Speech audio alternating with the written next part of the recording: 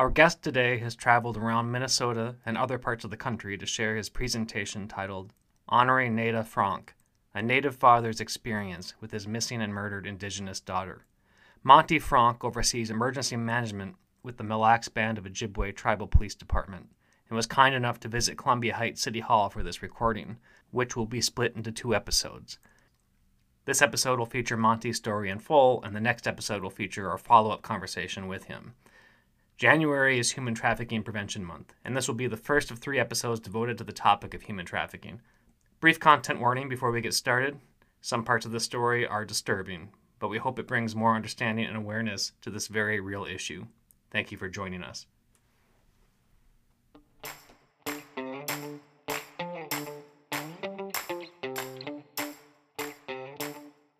Welcome to Roll Call, the official Columbia Heights Police Department podcast. I'm Communications Coordinator Ben Sandell. I'm here with co-host Officer Mo Farah and Investigator Tabitha Wood, as well as Chief Lenny Austin. And our special guest today is Monte Fronk. Well, thank you for inviting me. My traditional name is Awan. I'm with the Mille Band of Ojibwe Tribal Police Department. My given name is Monte Fronk, and I oversee tribal emergency management and also community risk reduction efforts for the Mille Band of Ojibwe. And I've been a very humble employee for the Mille Band for 34 years now. So, Monte, I have questions, and I'm sure all of you have questions, but would you prefer telling your story first and then having the questions after? Or I think telling the story first would be probably a very beginning with that when you're ready. I think we're ready to hear your story. Thank you for being here. When we hear the word human trafficking, we read stories about it. We always think it is somebody else's child. But in my story, it's unique because I work in tribal public safety, and which says this can happen to anybody's family. It isn't a stereotypical view of it, and you realize that this is not just one type of imagery where this happens at. It can happen to any of us, and in my story, it's unique because of my service in public safety. And when you look at human trafficking in this month, the one thing that so many families don't have is a brotherhood and sisterhood that I have with everybody in this room, because we do a career and we do a job that builds a unique bond between brotherhood and sisterhood, whether it's fire, EMS, law enforcement, emergency management. And when bad things happen to one of us, the family comes and supports that individual. And this was very even clear in my story, which a lot will never have. And that was something that, doing another podcast I did called Counter Stories, my cousin who does this said, Monte, that's one thing you had in this journey is you had almost like a sorority because you belong to the public safety family, which many Indigenous and Native families don't have. And I never really thought about it in that way until my cousin Don said that. And it was like, that was really true. In my daughter's story, it was one of, she came to us a little bit, in her life-wise, where in her early life, we started seeing behaviors with her that were very concerning. And at that time, within the Mille Band of Ojibwe, we were receiving a lot of training on what was called second-generational fetal alcohol children. We would see in Indian countries, and for those for this podcast, when we talk about Indian country, there are 580 federally recognized tribes in the United States. And we know that in the Twin Cities, we have a very large urban Native population. And in fact, I've been in Columbia Heights a couple of times and doing some work for some of our tribal members who actually live in this community and call this community home. So when you look at that one, and what the biggest thing, what I learned about second generational fetal alcohol is that a young child looks absolutely normal, appears normal, but the one thing that we learned that her biological mother had used alcohol enough, but then stopped during the pregnancy, but did cause permanent brain damage through the fetal alcohol, to the point where the biggest thing they have lost forever is their impulse control. And this is something where it leads into the discussion of human trafficking.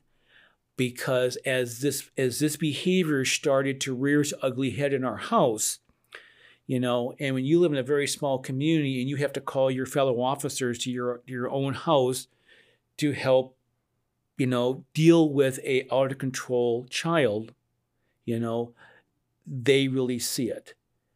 But also you find out too is that everybody who says they're going to be there for you flees, because when they see the ambulance at your house and they see your daughter being restrained on a stretcher, screaming her head off, all the ones who said they're going to be there just leave, and you truly, really are alone in this life's journey.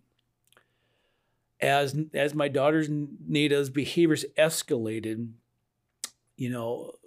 my ex-wife and I had to make a very hard decision for the safety of our home, which was we had to look at what we call out-of-home placement for, because the risk in our home and the safety was really becoming a serious concern. The challenge is that these children who are diagnosed as second generational fall in this gray area where they don't need like a locked behavioral health unit. They're not chemically dependent. And what they really need is a place with some structure for them and a little bit of guidance, and they'll flourish. But unfortunately, there isn't a place like this. So my daughter went through many placements within the state of Minnesota, from northeastern part down to the southern part, trying to find services to help her, and nothing really fit. And I knew that going in. And her impulse control, when she'd get frustrated, what she would do is leave or try to run away from the facility. And so many times she would leave, law enforcement would be called, they would get her back, back home-wise. Then at one time she was, at a foster home in Stearns County, Minnesota. That's just kind of how the system works. And she left that foster home and was an assigned runaway. Somehow was able to get on the North Star Railway and end up down in the Minneapolis urban area because she knew she had family and some relatives down here. So I knew she was a assigned runaway. So again, in the public safety family, we know people, and I knew somebody on Metro Transit, and I gave him a call and said, listen, my daughter's a assigned runaway from Stearns County. Somehow she got in a North Star. She's coming down to your facility. She's coming down to the, can you send an officer over there? Here's her photo, to get her in custody and go from there. And of course, sure, my brother will keep an eye out for her, because when at that time in her life, she started running at about, in her teens and about 14. And the only really services that were available at that time to help try to find her was really the Patty Wetterling Foundation. And Patty was an absolute, just a miracle worker for human trafficking. The second thing we had the National Center for Missing and Exploited Children, or the NCMEC, and that's the only resources for Native people that really, really, really had to go to. But I had the unique distinction of being in a family of public safety.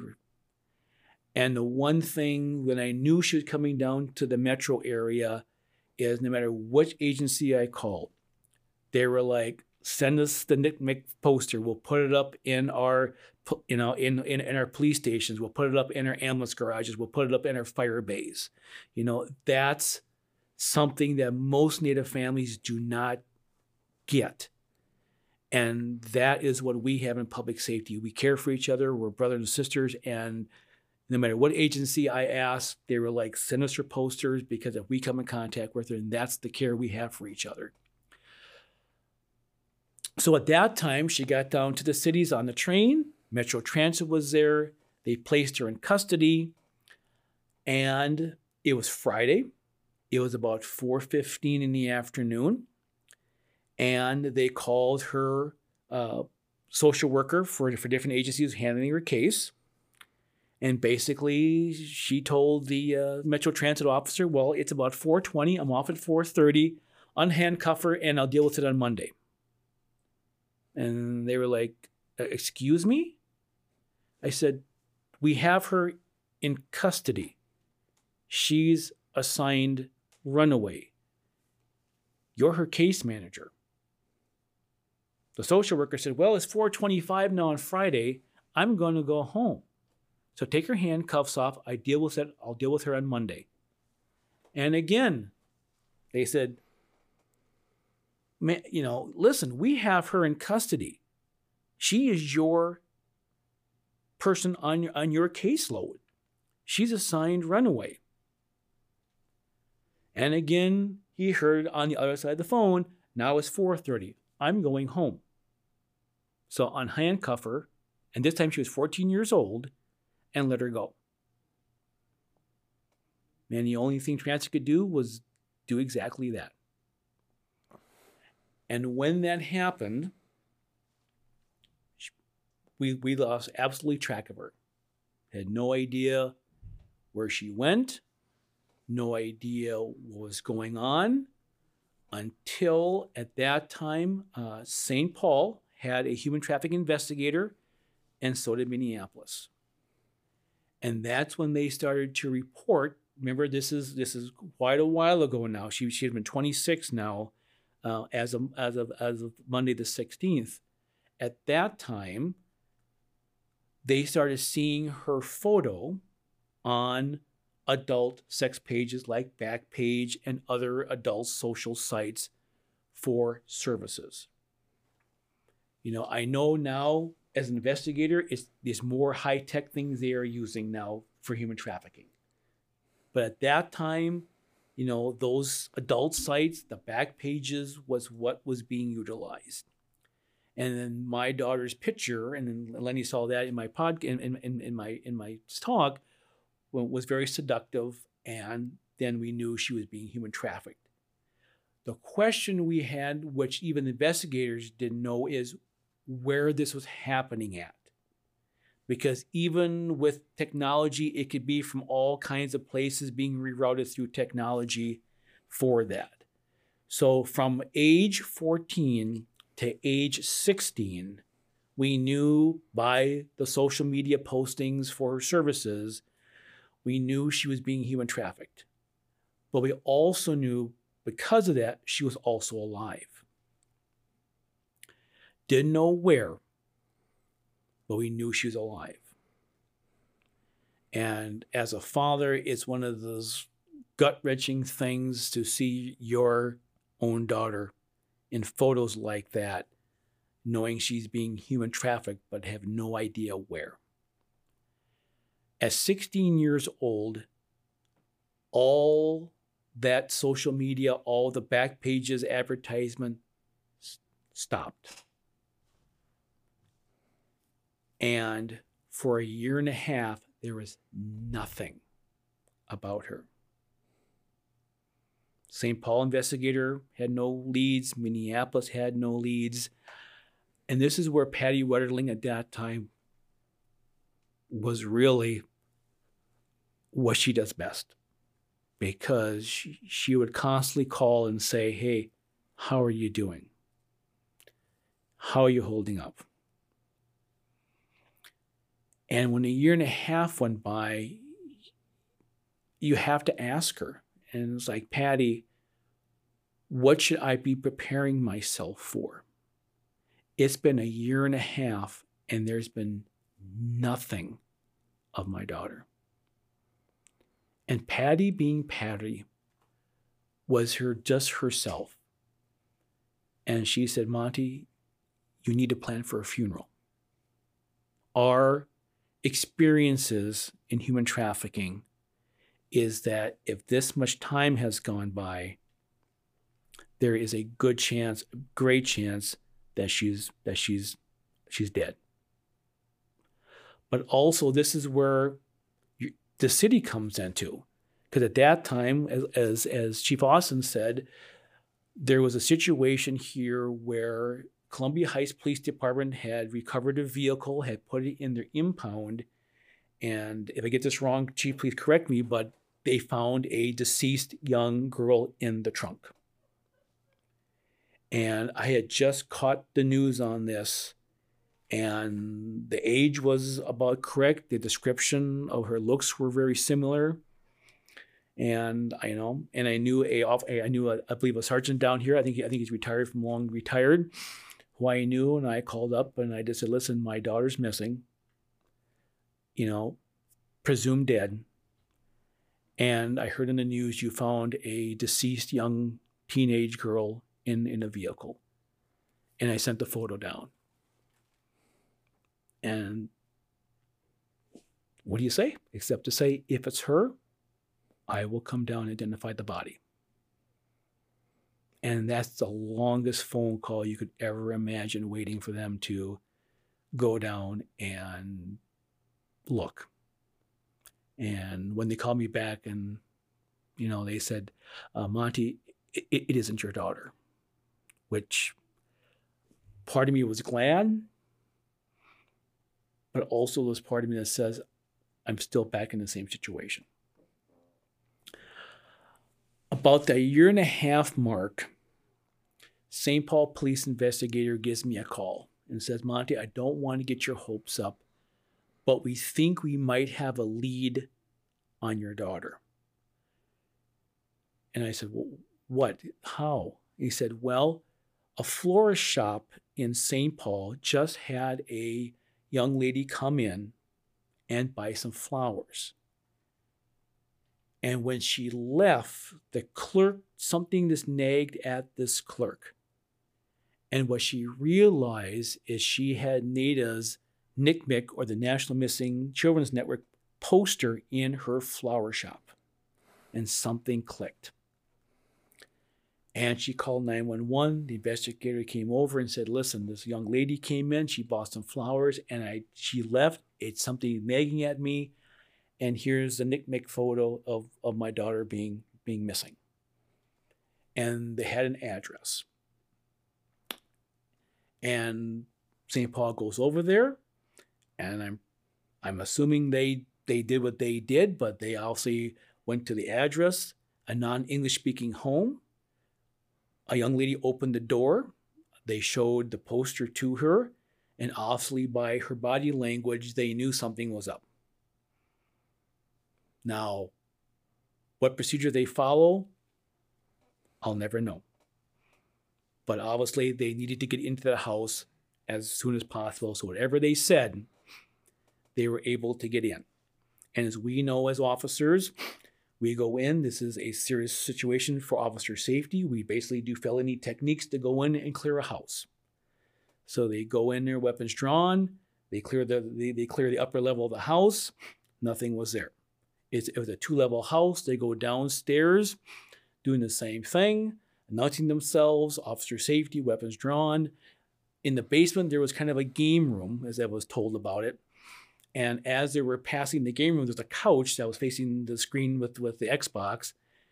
And for some reason, one of the officers had looked down and he saw a pair of shoes that were standing vertical toe to heel, which shoes don't do on themselves. So as officers do, this is officer safety. They kick the couch out of the way.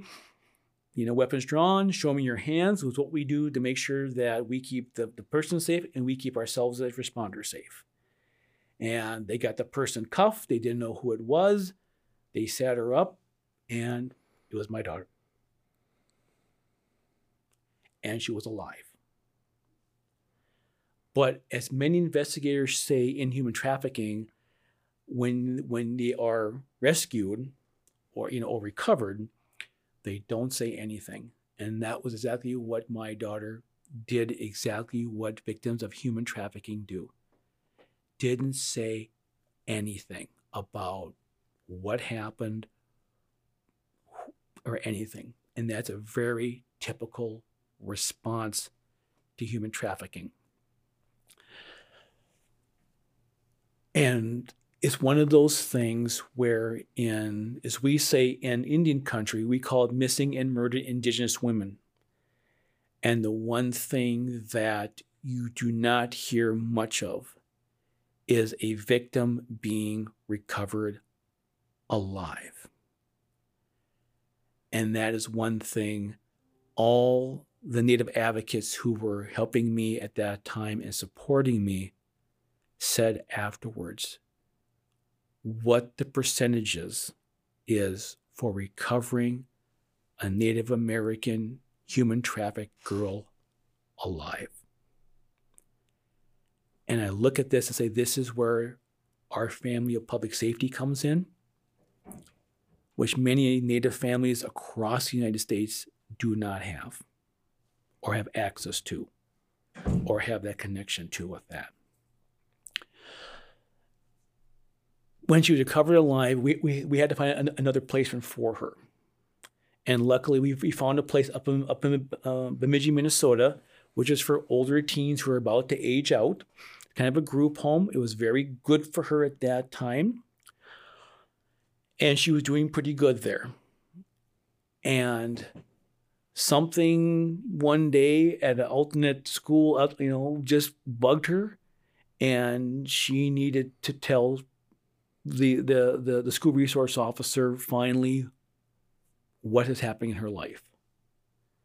He knew what to do, and just like you are as an investigator, they had one who was specially trained at Corner House. He had all the right trainings, and it is a unique skill set to interview a human trafficking victim because of what their trafficker has done to their mind.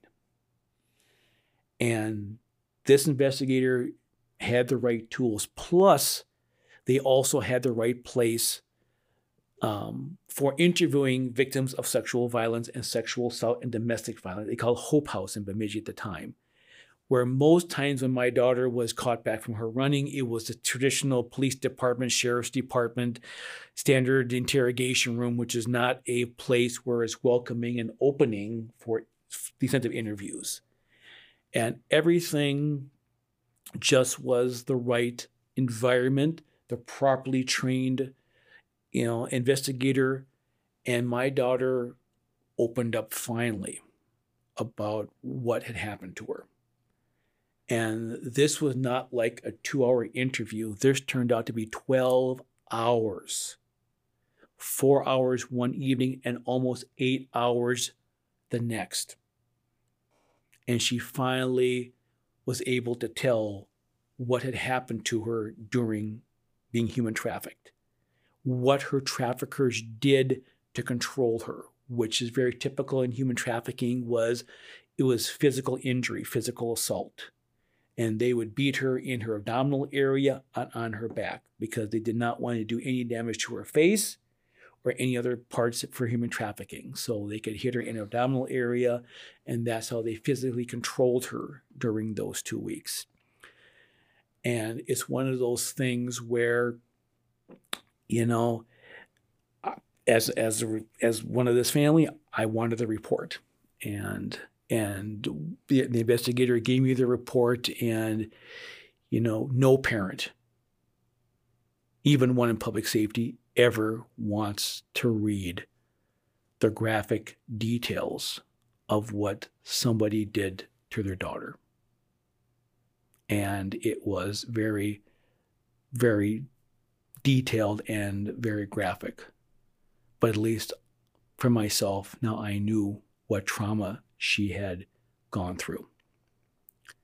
She did not graduate high school in Bemidji, Minnesota.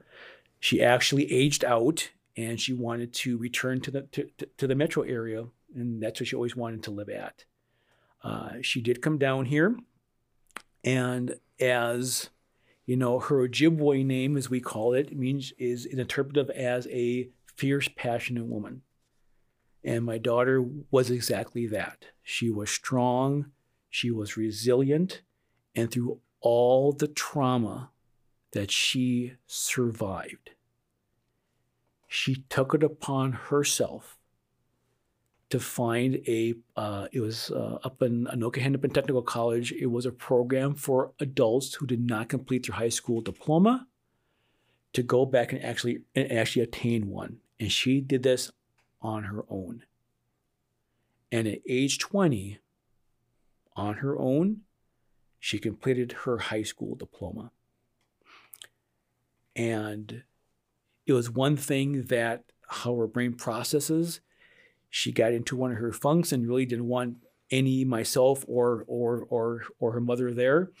And I was not going to let that fly because I'm her father. And so I went down there. I knew it was going to be at. I brought a traditional gift for her. And I was hoping it'd be a big auditorium so I could just sit in the dark. And fortunately, it was a small classroom. And I knew, I was like, I can't even get in there. But I sat in the hallway. And I got to see my daughter get her high school diploma. And I gave her principal a very nice gift. I said, I'm her father. I know she doesn't want me here. And just give this to her. And I left. And coming up Highway 65 back to where I live on up in Mille County, to my surprise, because the kids don't call their parents, but they text them a lot, is, she said, Dad, if I knew you were there, I wanted you to see me graduate. But the one unique thing that we did when she did turn 20 is, as Lenny heard in my story, is we were at celebrating her 20th birthday here, and actually went out to Maple Grove and went to a nice restaurant. And really one of those memorable times as any parent is really having just a really heart-to-heart father-daughter conversation. And when the dinner got wrapped up, it's one of those things she said, Dad, before we go. And she's like, I want to tell you something. And that was the only reason I'm alive, Dad, is because you never gave up on me. For everything I did for you to give up, you never did. And that's one of those conversations that any father will never forget. My daughter was doing well in her life. She found full-time employment. She had an apartment in Brooklyn Park. She did have a very nice gentleman in her life for about 5 years, but it was a very rocky relationship because of her fetal alcohol syndrome. And they came to a mutual agreement that it was not gonna last. And I told her boyfriend at the time, I understand that, because her way of processing with her brain and how she looks at things will never go away. There is no therapy for this. There is no pill she can take for this. And anybody in her life, this is what they're going to be living with. So when that ended at 5 years, it was very mutual, and I was very honored. And I told him that how much I appreciated him in her life, and I totally understand that for his well-being, it had to end. And at that time, she living in Brooklyn Park at that time on Douglas Avenue, and I helped to move her from one apartment down to a different apartment, and life was good until May 26th. And on May 26th, my life changed, and it changed in a way where it was a normal day at work. I was actually trying to leave at a decent time, but unfortunately we had a house fire on Mille, and being also a tribal firefighter, we do what we do. We bunkered up. I got on scene and did what we do, did a 360, did a smoke report to the oncoming fire department, figured where the hydrant was, planning a serious attack. The house was abandoned, luckily, so there's no loss of life in there. And as we were doing the response of putting the fire out, my now ex-wife was texting me constantly, and I'm like, I don't have time for this right now. I got to do my job here. And so I was 3 hours past my shift, making sure this fire scene was safe, making sure the area was secure. And then my other daughter texted me and said, Dad, you have to call home. This is an emergency. So finally called. And for all of us who are responders, and most all of us in our careers have to sometime in our life give that gut-wrenching death notice. And we know when we do that, what responses we hear from those families, from those spouses, from those children. And when I called my now ex-wife, that is what I heard on the other end of the phone. And all my response to her was, she's dead, isn't she? Because when we hear that grief and that screaming, and all of us who have had to give death notices know exactly what I'm talking about. That is what I heard. And that's when I knew. And so I got home, and what do we do as responders? We go to what muscle memory is and what our training is. And we had to notify family, and that is probably the worst phone call I've ever had to make, is to the 3 sets of grandparents who have their own health issues, and try to call them at 11 o'clock at night and get them out of bed and trying to tell them that their granddaughter is dead and not having it comprehended. I also realized I had to notify my brothers and sisters in public safety. So our next call went to Greg Hayes, who at that time was with Midwakan Fire. And Greg, my daughter was murdered. I need you to do 2 things. I need you to notify everybody in our public safety family. 2 is, as part of our traditional Ojibwe funeral, is we have to feed everybody for the wake and the funeral, and I need everybody to bring food. And Greg, being Greg, just said, my brother, I've got you. Take care of your family. We got the rest. As part of our traditional Ojibwe funeral, we do things, it's a 4-day process. And as part of that, we do a lot of cultural things that my wife and I got to do for my daughter. And also we had to find, we call it a spiritual advisor, a spiritual leader, to do the actual ceremony. And we have a very strong Native woman called Babatau Boyd, who I offered tobacco to, because she's also a very strong Native woman. And she accepted that to do Native traditional wake and her funeral with that. She guided us what we have to do for a funeral with that one. One of the things we have to do is we have to wash the body with cedar water, and we were allowed to do that. And it's one of those things where the funeral home, was very honest about this. And she said, she was murdered and she was shot, which I knew. What I did know is on that morning of May 26th, that Channel 9 News was covering a shots fired call at this apartment in Brooklyn Park, which I did not know. The call came in as the shots fired, multiple shots fired, and it turned into a barricaded suspect in the Brooklyn Park apartments. And they could not reason or talk out the individual. And they ended up bringing their SWAT team in to actually breach the window to access the apartment. What I didn't know in this story was that Fire Chief John Cunningham, who I've known for about 30 years, was one of the incident commanders on scene during this. And when they were able to breach the apartment, they had found that my daughter had been shot with an AR-15 rifle, was shot 3 times in the center of her chest. She pretty much died instantly. And he was there. He was away from the scene. And when they identified the body, and he just was like, and I did not know this to different podcasts. And he said, Monte, I just couldn't call you.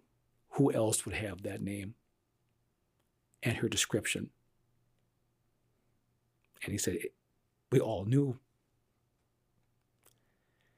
And I did not know that story till later on. And that's how this public safety family is an amazing gift to have when this worst case scenario could ever happen to a family.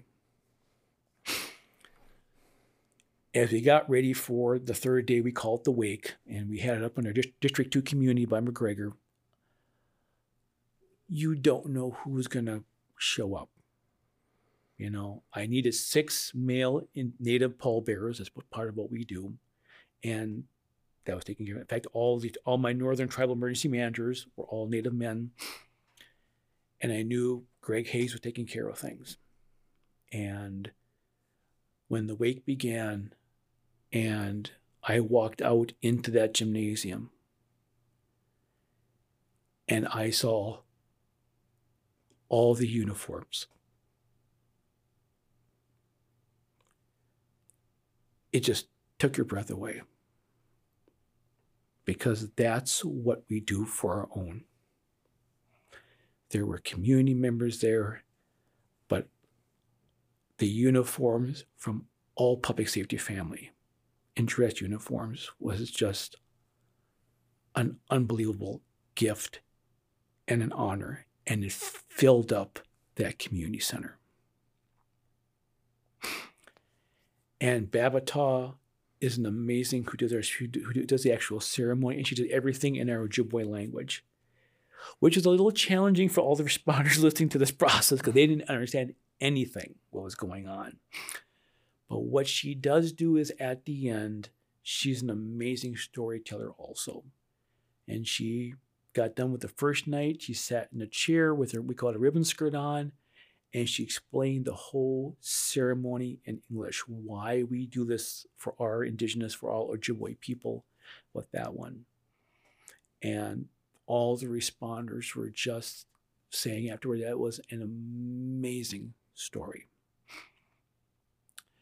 The second day was the actual funeral, and it was a very beautiful day with that one. And the responders heard the end of the story, which is in our community is once a certain part happens, as we say, the spirit leaves the body. And it goes to a place we call the place of everlasting happiness, where there's no pain, there's no sorrow. And when that happens, we have to stop grieving.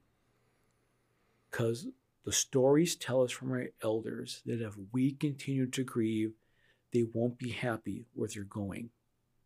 And they'll want to come back. So once her spirit is sent off, unlike many cultures who grieve continuously and maybe years, as Ojibwe, once that part is done, it's done. And her spirit is sent off. And that is a story that many of my fellow responders who came heard and just commented that that was the most beautifulest thing they have ever heard, was that we have to let them go. Where many cultures don't do that, and they hang on to grief forever or long periods of time. And that was a Memorial Day weekend. I went to work on Tuesday. And many of my people who were like, what are you doing here? I'm like, her spirits traveled. It's done. But that's a cultural thing that they do not understand. Because people say, I would never let my person come back to work that soon. I said, well, this is a cultural thing. And it was done. She's in a better place right now. I know where she's at. But on that last day of the funeral, and that's why I do this for, is all the advocates who just are proud, mostly Native women in the missing and murdered Indigenous women's movement, came out to me after and really said, Monte, when you are ready, you need to tell your daughter's story. Because who we hear from is the mothers, the grandmothers, the aunties, the sisters, and the cousins. Who we don't hear from are the Native fathers. And in your case, a tribal responder father. Because Nada's passion was to get some type of human services degree and help other Indigenous and Native girls and women who've been human trafficked. And that was always her wish, is to go and help others because of what she went through herself. And she never got to do that. So if I am, I guess, the conduit as her father to take her passion that she never got to do and to tell the story to help others, and that's why I'm here today, is to do that. I know my daughter's story is still relevant. Now, it's been 2 years since her passing, since her murder. But I do know that another Indigenous family, it'll be their story in the future. Because this is an epidemic that affects all Indian country. And the one thing that I have been told many times by families whose loved ones are still missing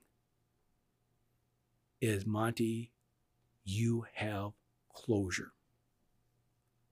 This was a murder-suicide when she was murdered. But I know where my daughter is at. She's in the cemetery across from my house.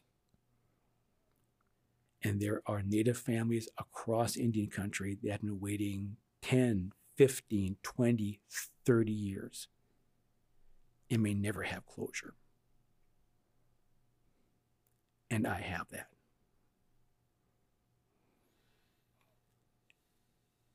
And that's the story.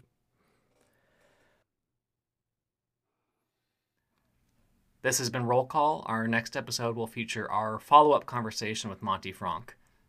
Thank you for joining us.